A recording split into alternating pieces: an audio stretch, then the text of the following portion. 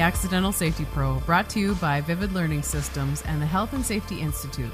Episode number 3. My name is Jill James, Vivid's Chief Safety Officer, and today I'm joined by Joe.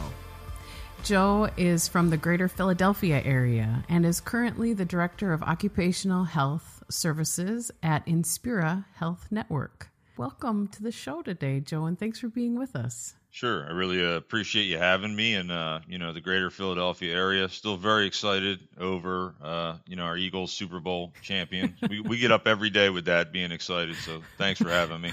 You're welcome. Congratulations. It's been a long time. You can continue to live in that zone. That's awesome. Exactly. Yep. Yeah.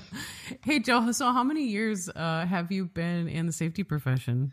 I started in various roles, but, it goes all the way back to 1996, when I was a volunteer EMT and eventually went paid. And, even that has a component of safety to it, but I started at a manufacturing plant in 2001, quickly joined their emergency response team. And I was at that refinery for, 13 or 14 years and had a number of different roles.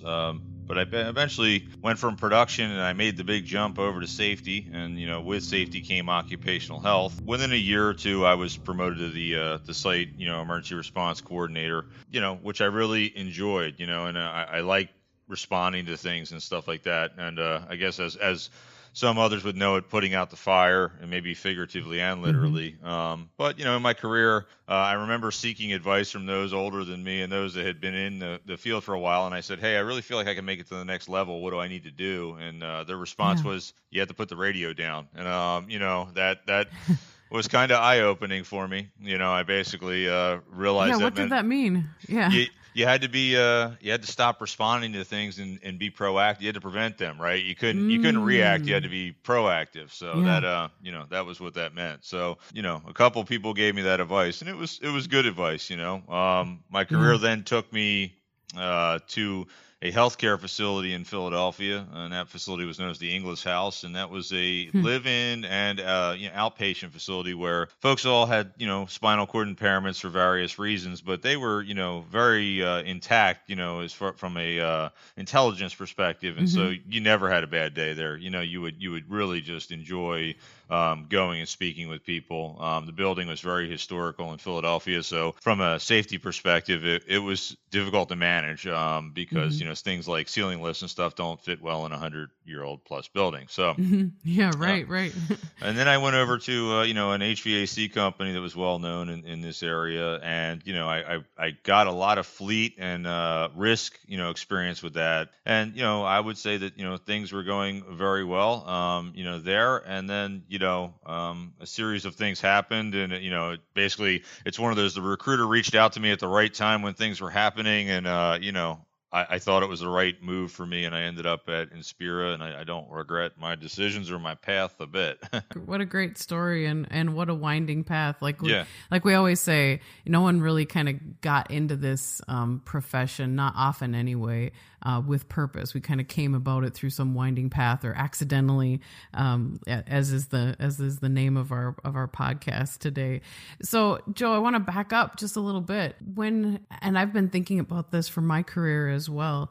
Was there any time in your life, like, did you grow up with safety around you, or was there something that you think maybe sort of planted that first seed for safety or prevention in your mind? Oh, sure. I mean, and I always tell people, I just went through my birthday, and, I always tell people I hate my birthday, and they say, why is that? And I said, well, when I grew up as a kid, and I mean a young kid, maybe 5, 6 years old, my dad was a diesel truck mechanic, and, he was involved in an accident at work where he was working on something and, basically suffered, a catastrophic back injury, and then he had to go through a series of surgeries, and kind of each one, in my view, as a kid, worse than the next, right?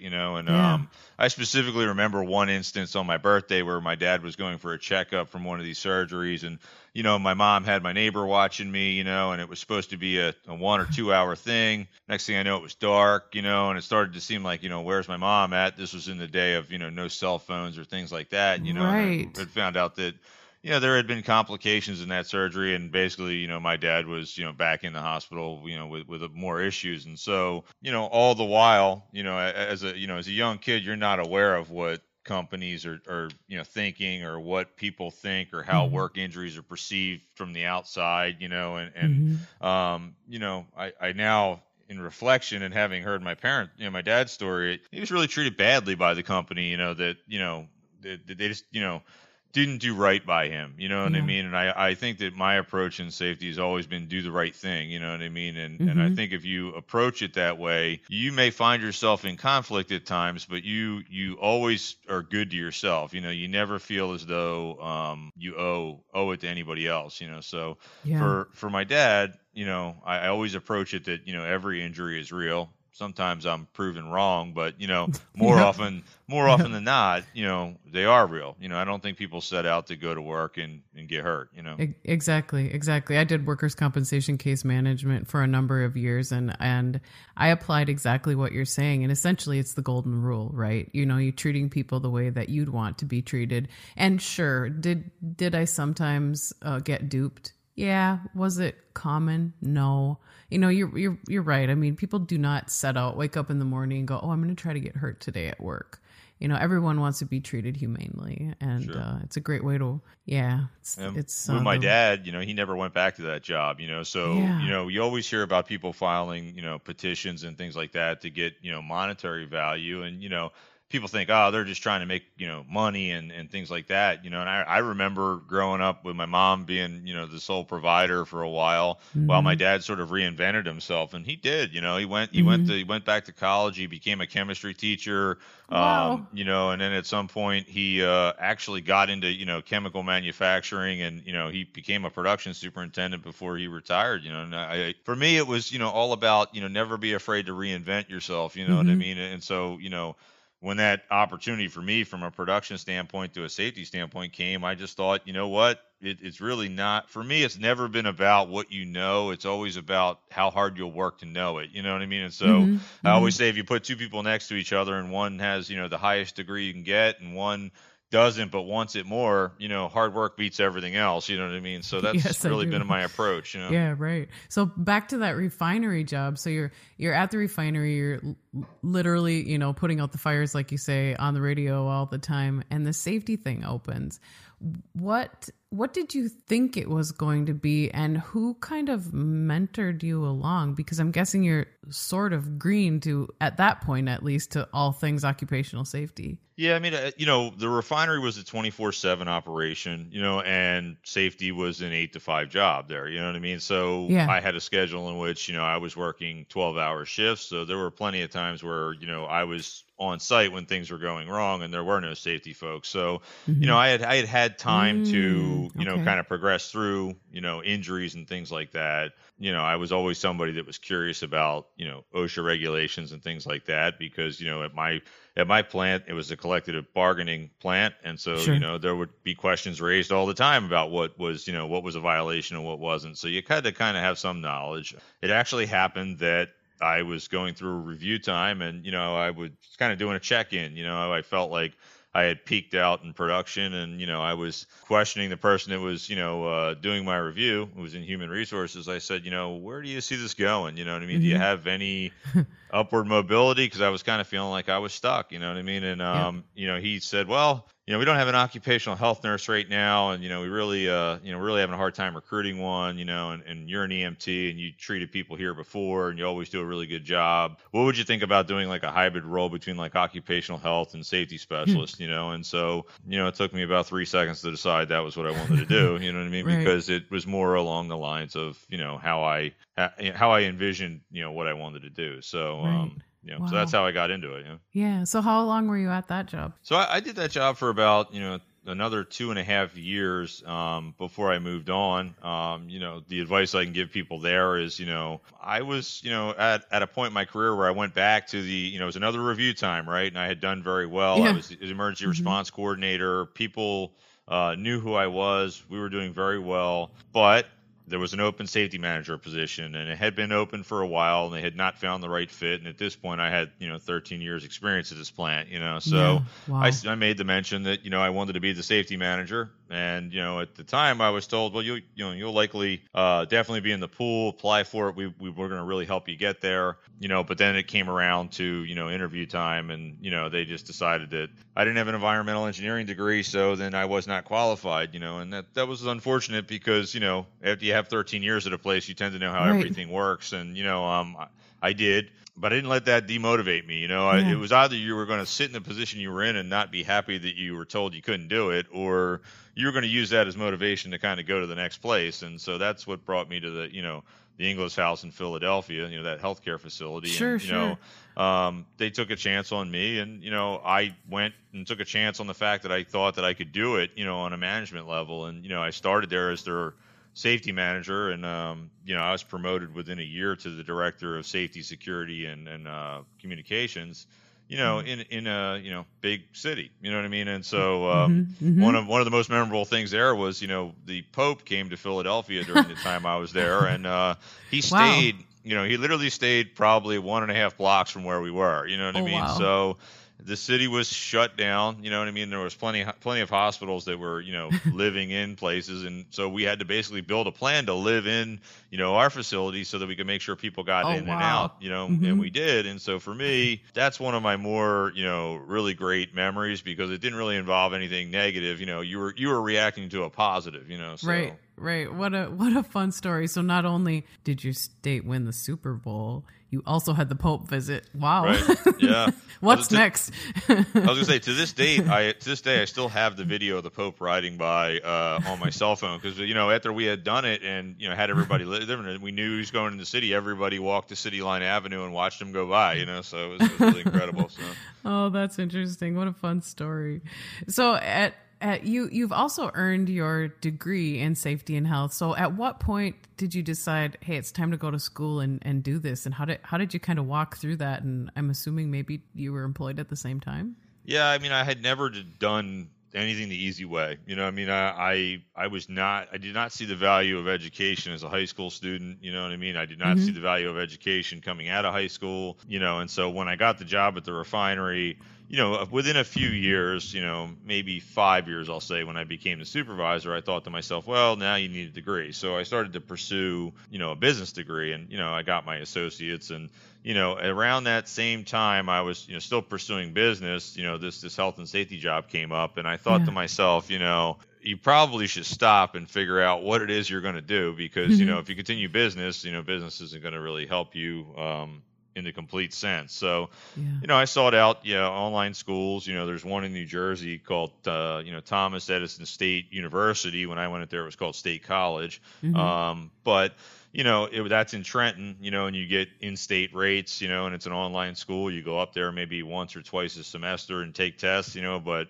it was really good for me because, all of a sudden I went from the guy that saw no purpose in school to, what do you mean you took a point off my paper? You know what I mean? And that's just kind of the way I've been.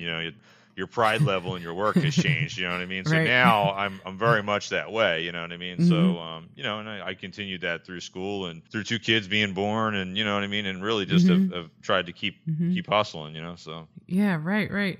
So who, over all of these years in this career path, do you have mentors, or have you had mentors that kind of have walked in and out of your life that have helped influence you maybe one way or the other? Yeah, absolutely. I mean, from a safety perspective, EMT is kind of different than occupational health, right? So, I was fortunate to partner with, at the time at the refinery, they had an outside doctor that they had, and his name was Dr. Michael Bajarski, and he still practices today, and he, in my opinion, does more with less than anybody you can imagine. And by that I mean, his notes are fantastic, you know what I mean? And sometimes he types them on a typewriter or a computer, you know what I mean? He's not using these glorified EMR systems that give you, just regular canned things, and so, he really taught me a lot of stuff. And I think more importantly, he gave me confidence in what I was doing, you know what I mean? And that helped me immensely, because, sometimes you need other people to believe in you to believe that you're doing well, and I think that, on the other side of it, my family, my wife was a tremendous supporter of me getting into it, you know what I mean? And always has, I think sometimes even more than me, felt that I can do it, and so we always need that. Yeah. Yeah, absolutely. I mean, and at the refinery, when I was in charge of the emergency response team, my assistant chief, he also believed that I could do it, you know what I mean? And he was a very, very good friend of mine, and he passed away, about 2 years ago. He was 39 years old and he had 2 kids. He died of colon cancer. So, for those of you that, have history and stuff like that, it's important for you to know that, just because, you're not 50 years old, or whatever the case may be, you got to keep an eye on that, and so, was a major loss for me, you know what I mean? And like I said, those are probably the 3 big ones, but, at Inglis, I had a guy who was not a safety person at all. His name was Harold Strawbridge, and Harold is probably the guru of making everything you talk about in a presentation visual, right? And so he was very good at, you would go to these people who had no understanding of safety or no understanding of, planning the Pope visit, and he would put pen to paper and, he would make it visual and they would get it, you know what I mean? And, I think that we can probably relate to, he sounds like a great guy. Yeah. I mean, we would speak to people and we would be like, what do you mean you don't understand? How could you not understand this? You know what I mean? And Harold was able to kind of show me the bridge between, look, you have the knowledge, they don't. And if you get aggravated with them, they shut down and they don't listen to you. You know what I mean? So paint a picture. Yeah, exactly. So that's awesome. And I think that was really a tremendous help for me there, Yeah. I had a mentor not in safety either a number of years ago. He's an industrial psychologist, and I just paths crossed in a job at some point, and he was helping with some project, and he became a mentor to me, somebody that I reached out to for a number of years, and he would listen to me kvetch about a job when I was, thinking, what am I doing here? Where can I go? Kind of struggling with it. And he'd paint these pictures in my head that helped me decide what am I going to do next? And I remember one time he said to me, so Jill, you kind of thought that this job was going to be you're in the barn with the race horses, and you get to groom the racehorse and brush it every day and make it really shiny and perfect and beautiful to be able to run its race. But in actuality, what I'm hearing you say is you're in the back of the barn shoveling the crap. Yeah, and I'm like, oh yeah, you're right. You're so right. And he goes, so what do you want to do? Brush the horse or shovel? Keep shoveling. I'm like, I want to brush the horse. He's like, get out of there. I'm like, okay, thanks. Right. Nothing to do with safety, but he was just listening to my story and in a compelling way and pushing me forward. So your job right now is in occupational health. Is that a clinic setting, Joe? Well, so I basically have switched teams, I guess, so to speak, right? We have gone from, trying to keep people safe to, I am now, in charge of developing a, treatment of work injuries plan for a hospital-based system, So, okay. We're using an urgent care model to bring folks in that are injured, and from outside employers. Correct. Yes. Okay. Mm-hmm. So, one of the things that I think helps me is, I go out to these employers, and I ask questions like, do you have job descriptions, and what are the types of injuries they're facing? How can we help them? How can we partner with them? And I know about the OSHA logs and things like that they're suffering from, where, maybe they have somebody who, is written as an OSHA recordable, but that's because they can't lift more than 50 pounds, but they were a desk worker who was answering a phone, and it's not really a restriction, what I mean? And for us, like I said, that we genuinely, I think in my group want to be the best, what I mean? And it's still a relatively new program, and we're in the South Jersey area. But I think you have a lot of ambitious people who see this as an opportunity to be the best, and I think, like I said, for me, that's how I approach everything. I always want to try to be the best at what I do. Yeah.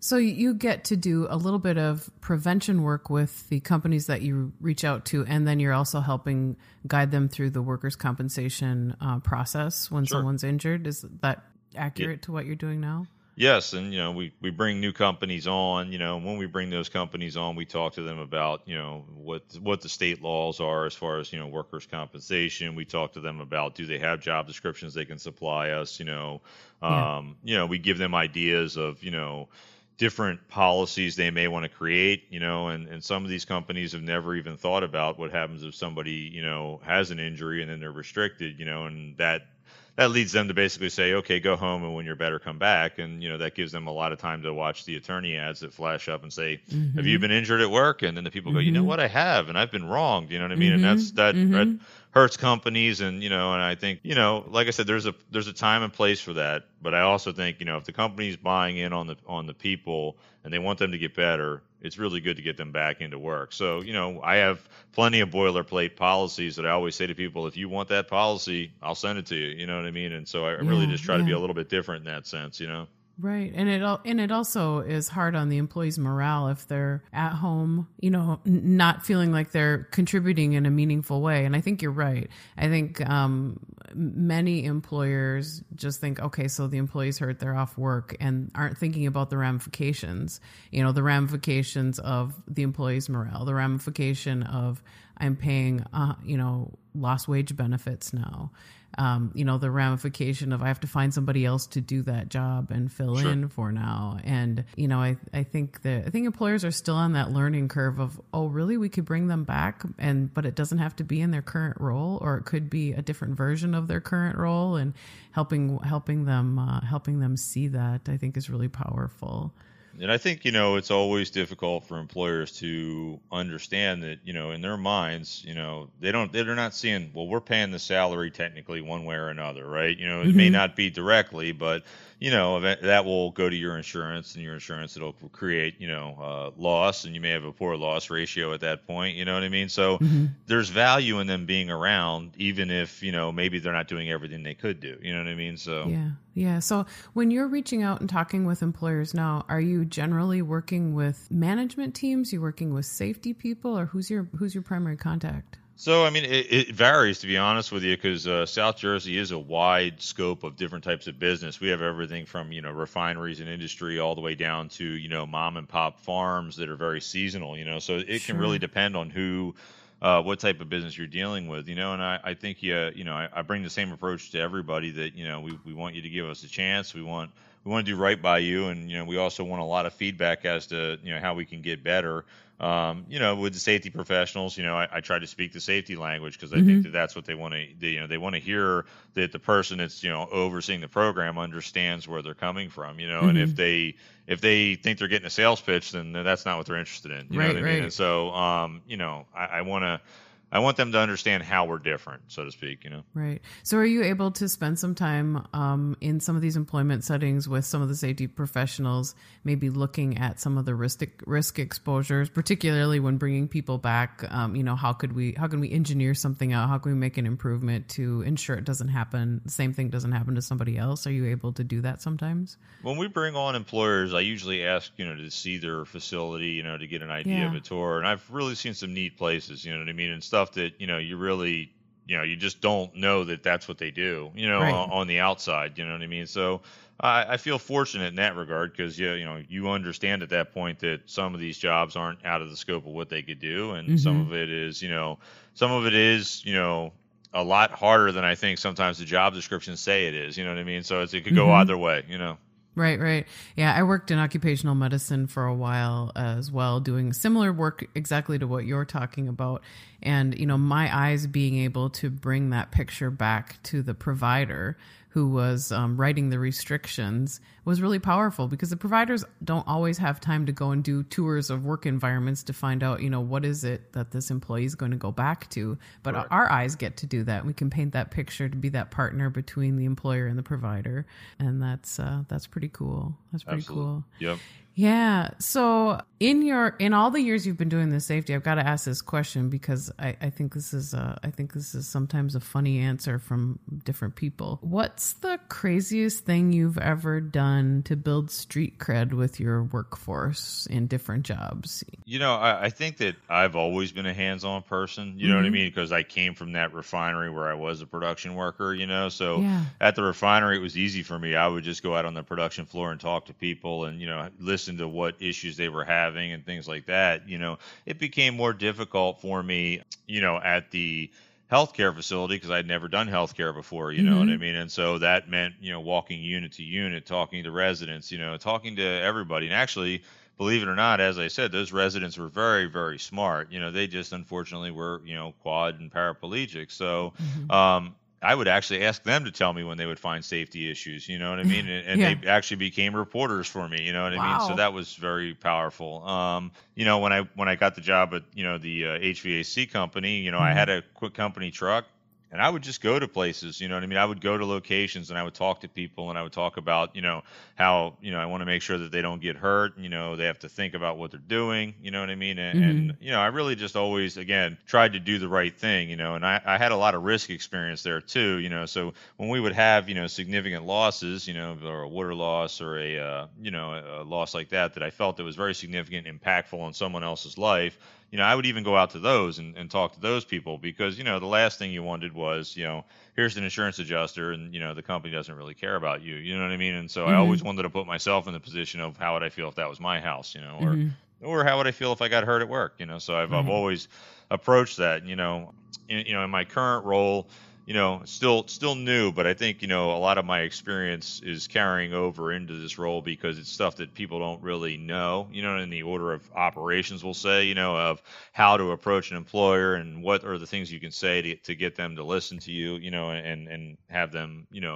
come on board or at least want to meet with you, Yeah. So Joe, in your career path in safety, I'm interested to know, how did you go about, or how do you think it happened, maybe accidentally, finding what your niche is in safety? When we look back at our career and all that safety and health encompasses, it can be so vast and often overwhelming to people. Am I ever going to learn it all? And the answer is no, you won't.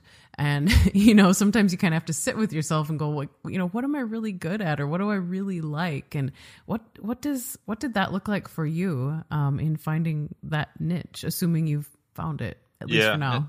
And I think I have, I do enjoy the occupational health setting because, it really is kind of impactful to people that, have already, unfortunately had an incident, you know what I mean? Hopefully you can prevent those, but, where I'm at now, you're dealing with folks that have been injured, you know what I mean? And so for me, like you said, it's such a wide scope of things, you know what I mean? And I enjoyed a lot of different aspects of safety, but I just knew what I liked the most, you know what I mean? And I just say when, people are getting into it, try to figure out what the parts are that you like, you know what I mean? Because there's a lot of different parts, and I think that, you can worry too much about trying to learn them all, you know what I mean? And unfortunately, it's, you can see those job descriptions that have, we want a safety manager that has 30 years experience in those process safety management and occupational health and everything else. But the reality is, that everybody starts somewhere, you know what I mean, and you have to start and be good at what you do and take that with you, and then maybe you're on to something a little bit different, and you take that with you, and you build up a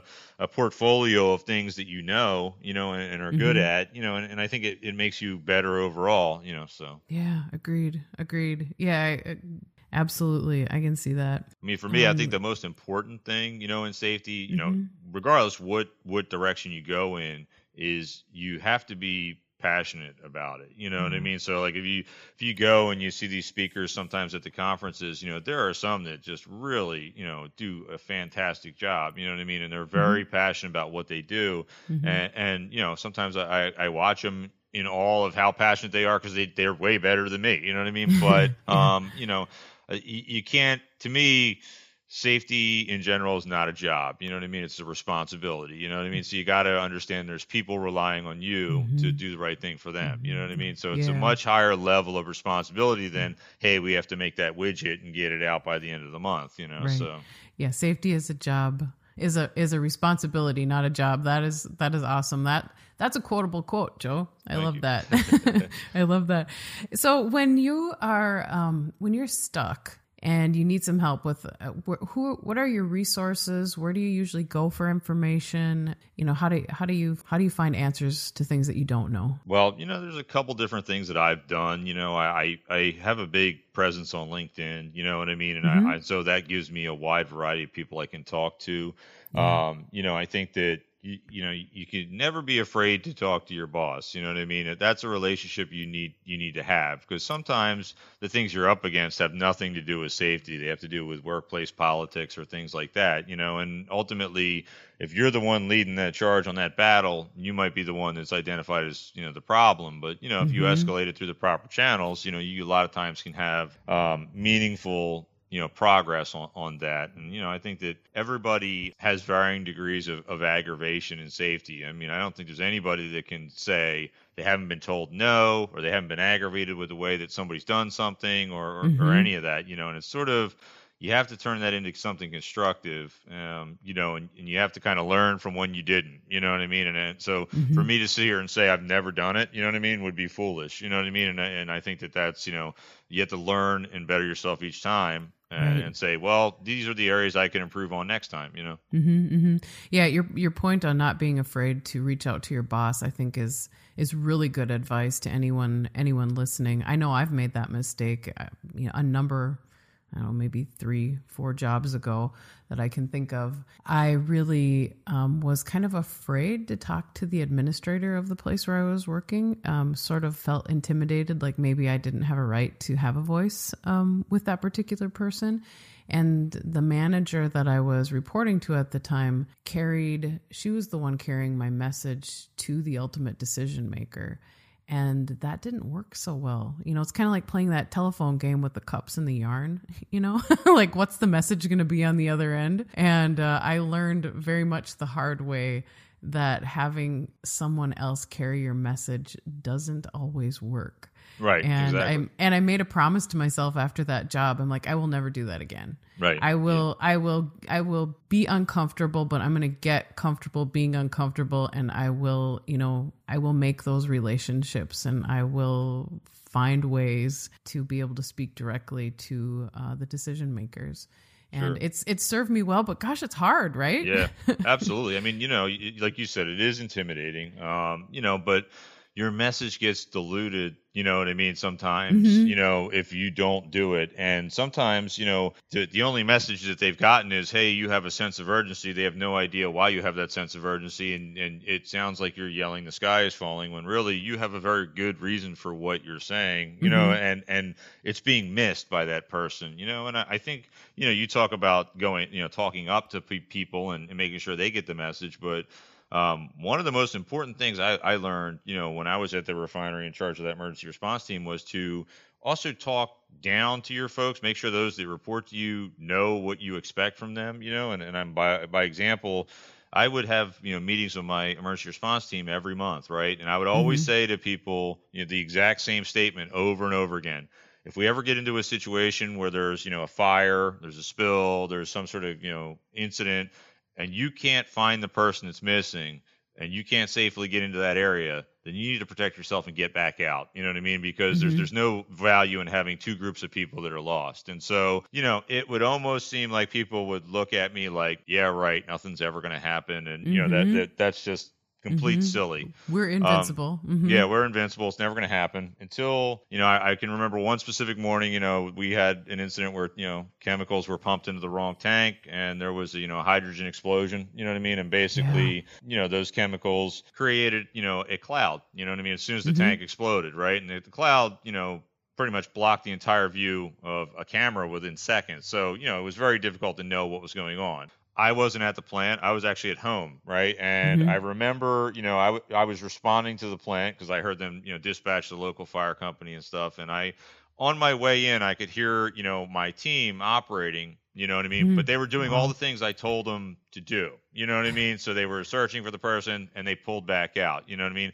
Well, here we had lost 2 people in that incident that we couldn't account for, right? But they had ended up going out the back door. You know what I mean? And then, if I had sent my team in to try to find them, you know what I mean, we would have had more problems. And so then once those people were accounted for, everybody was still in that really hyped up mode that we got to go in and we got to solve this problem now. You know what I mean? Yeah. But the thing is, your responsibility is to your people. You know what I mean? And to make sure they're safe. And the reality was, there was nobody in there that was, at risk. You know what I mean? We had a building that was damaged. We had problems, but, we needed to slow down and make sure that when I sent people in, it was safe, and so we had to shut all the utilities off. We had to shut, all the, things that were coming through the pipes off. But then we went in and it was safe. You know what I mean? And I to me, that was one of the more meaningful things that I realized, wow, you have to say things over and over and over again until it gets into somebody's head, because saying it once doesn't mean anything. Right. Yeah. So repeat, like you said, the message, remembering to carry our message upstream, but also downstream as well. Sure. And being repetitive about it. The airlines do that really well, right? Yeah, absolutely. Yeah. we're getting that message every time. Put on your own oxygen mask first before you help someone else. Right. And all those messages, which essentially is part of what the message was for you that day, and how proud you must have been of your team. I definitely was. And like I said, to me, that was one of the larger successes, with emergency response. And like I said, for me, it was a valuable lesson in teaching people. And I think, I don't know, about your career, but I never thought I was going to be the teacher or the educator. That just seems so foreign to me, you know what I mean? And I was just not going to do it, you know what I mean? And then, I became a CPR instructor, and, I emergency response team, I was doing classes with them. For me, it was very important at that point to realize that, I was no longer the new guy or the young guy anymore. It's important to pass knowledge down, you know what I mean? Yeah.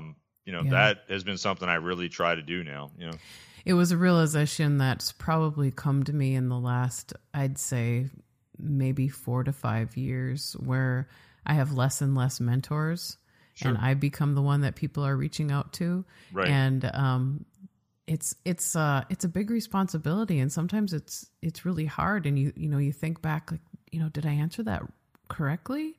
Or, someone was asking me questions last week. I was guiding an employer through a workplace fatality they had.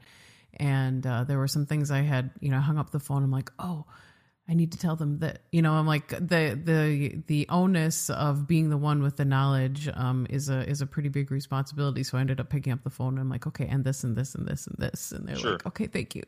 But it feels sometimes like a bigger responsibility to be in that teaching mode than I was in the learning mode way back when, which seems kind of crazy. But our work in safety is preventative. You've worked both on the reaction side in the work that you've done and in the prevention side. And you're talking about, this chemical release you had in the plant.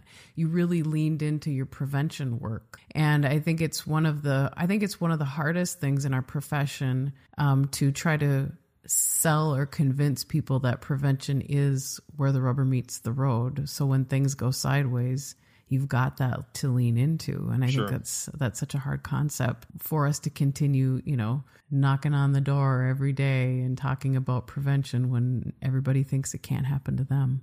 Right. And I think that is true. People think it can't happen to them. And then, I think to a certain degree, depending on how you're wired, and, I think emergency response people are wired this way. Response is fun. You know what I mean? It really does hype you up. And I think anybody that's ever had the tones hit or been dispatched can tell you that there's just an uncanny adrenaline rush that you get from it. You know what I mean? But it's not sustainable either. You know what I mean? And eventually, you burn out from that. You know what I mean? And so, for me, the calls at 9, 10 o'clock, midnight, 1, 2 in the morning, where you're hearing about all these, incidents, they can wear on you, you know what I mean? And so you have to make sure that you're doing everything you can do to prevent those things, Right. Fighting fires, literally and figuratively.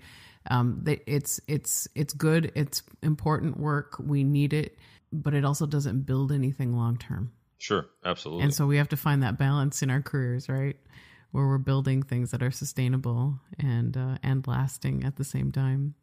So, Joe, you and I have both been talking about different jobs we've had, career changes we've made, and I know that sometimes I'm getting questions from other people in our career who are asking, like, when do I know it's the right time to move on? How do I make those decisions? What has that looked like for you? Well, actually, it doesn't always smack you in the face. You know what I mean? Sometimes you put up with a lot before you realize it's too much, and, I listened to a podcast by you actually. And, in that podcast, there were things that were said and it was like my aha moment at this job, and the job, it was basically, when you're not being listened to, there's no sign of change, you know what I mean? And I think, you're being sort of rebuffed in all of your ideas, there is, it's time to look elsewhere because, your impact is not meaningful, you know what I mean? And so, for the other thing, I think to be more specific was, I think when you talked about your ethics being compromised, and I think that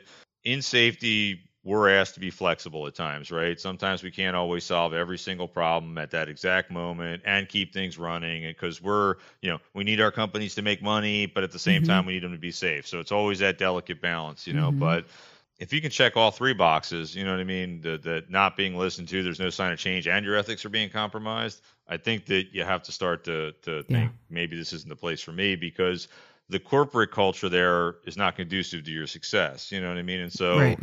I remember how impactful that those particular, I actually wrote it down and I kept looking at it and I go, is this me? Is this really what's happening to me? You know what I mean? And I realized it was, you know what I mean? And so I just decided, you needed to get out, you know what I mean? And so, fortunately, like I said, I had, another opportunity come along and it worked out well for me, and that's what I can tell people. I mean, you're going to encounter no a lot as a safety professional. And just because you encounter no, that doesn't mean you leave the job because no is part of the job, right? Because ultimately, if you had your way, you would install the greatest safety system ever and, you'd have no injuries. You might buy all this PPE and, but there's a business side to that too. You know what I mean? Right. You can't Finding do the everything. gray area. Yeah, exactly. So, it's not when someone says no to you. It's when, they're not willing to listen to you at all. You know what I mean? They're not willing to listen to the problem. Either they're in denial that the problem even exists. And, that becomes when you have to start to think to yourself, well, if my purpose is to identify problems and solve problems, and now no one's listening to me, no one's willing to solve those problems with me. What am I really here to do? You know what I mean? And I think that it impacts you professionally if you stay at a place that things, bad things happen to people solely because, they stayed around. Think about, any of these major incidents that involve companies and, you start to think, well, what about their safety professional? What happened to them after all that? And right. I'm sure from a professional standpoint, it's very damaging to your career. But remember, I said for me, it's always been about confidence, right? And if my confidence, if you felt a certain way and, you felt like, somebody wasn't agreeing with you, and maybe it's as simple as this needs to change, or maybe it's as extreme as you think there's going to be a fatality there, and you express that, and somebody does not, respond to you. You're really in a position where that is not doing anybody any good. And if what you think is going to happen happens, and you're not being listened to, you've damaged yourself. Yeah.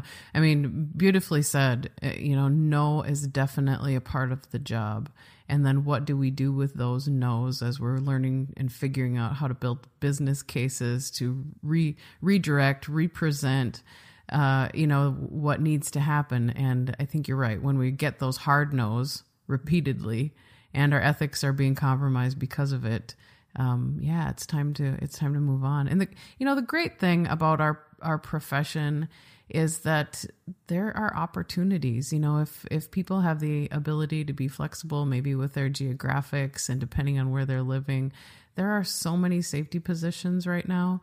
There's so many people retiring out that started in the way back when OSHA was first being adopted. I'm contacted pretty often for people who are like, how do we recruit? Where do we look? Where do we go to find safety jobs? And so I think the good news is that there's a place for us, and there's opportunities for us to figure out, what's our niche and how can we get there? How can we get there? Absolutely. Yeah. Yeah. So Joe, you've done a lot of things. You've done a lot of things to be proud of. What's maybe we can close with sharing a story of something that you've accomplished that you're really proud of. Yeah, I think, you learn, both professionally and personally that, there's a right and wrong way to do things, you know what I mean? And I think that for me, I've grown as a person, as I've gotten older, especially after the loss of, my friend, you know what I mean? And it really had a very negative impact on me. And, I would say that, be kind to people. Understand where they're coming from, understand that everybody's fighting a battle.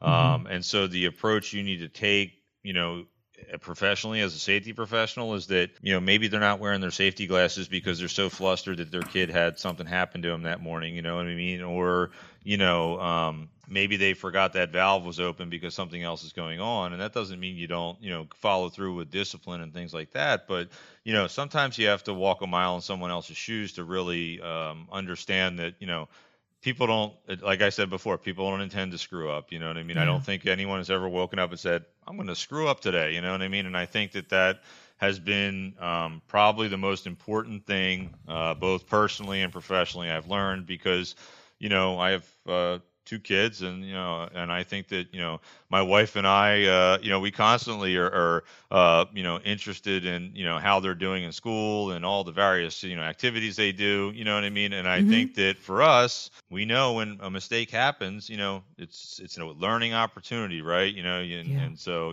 rather than yell and scream and all that, sometimes you have to kind of revert to just teaching, and teaching is really important, Right. What is this? What is this here to teach me? Exactly. Why is this happening? What is the message? Yep.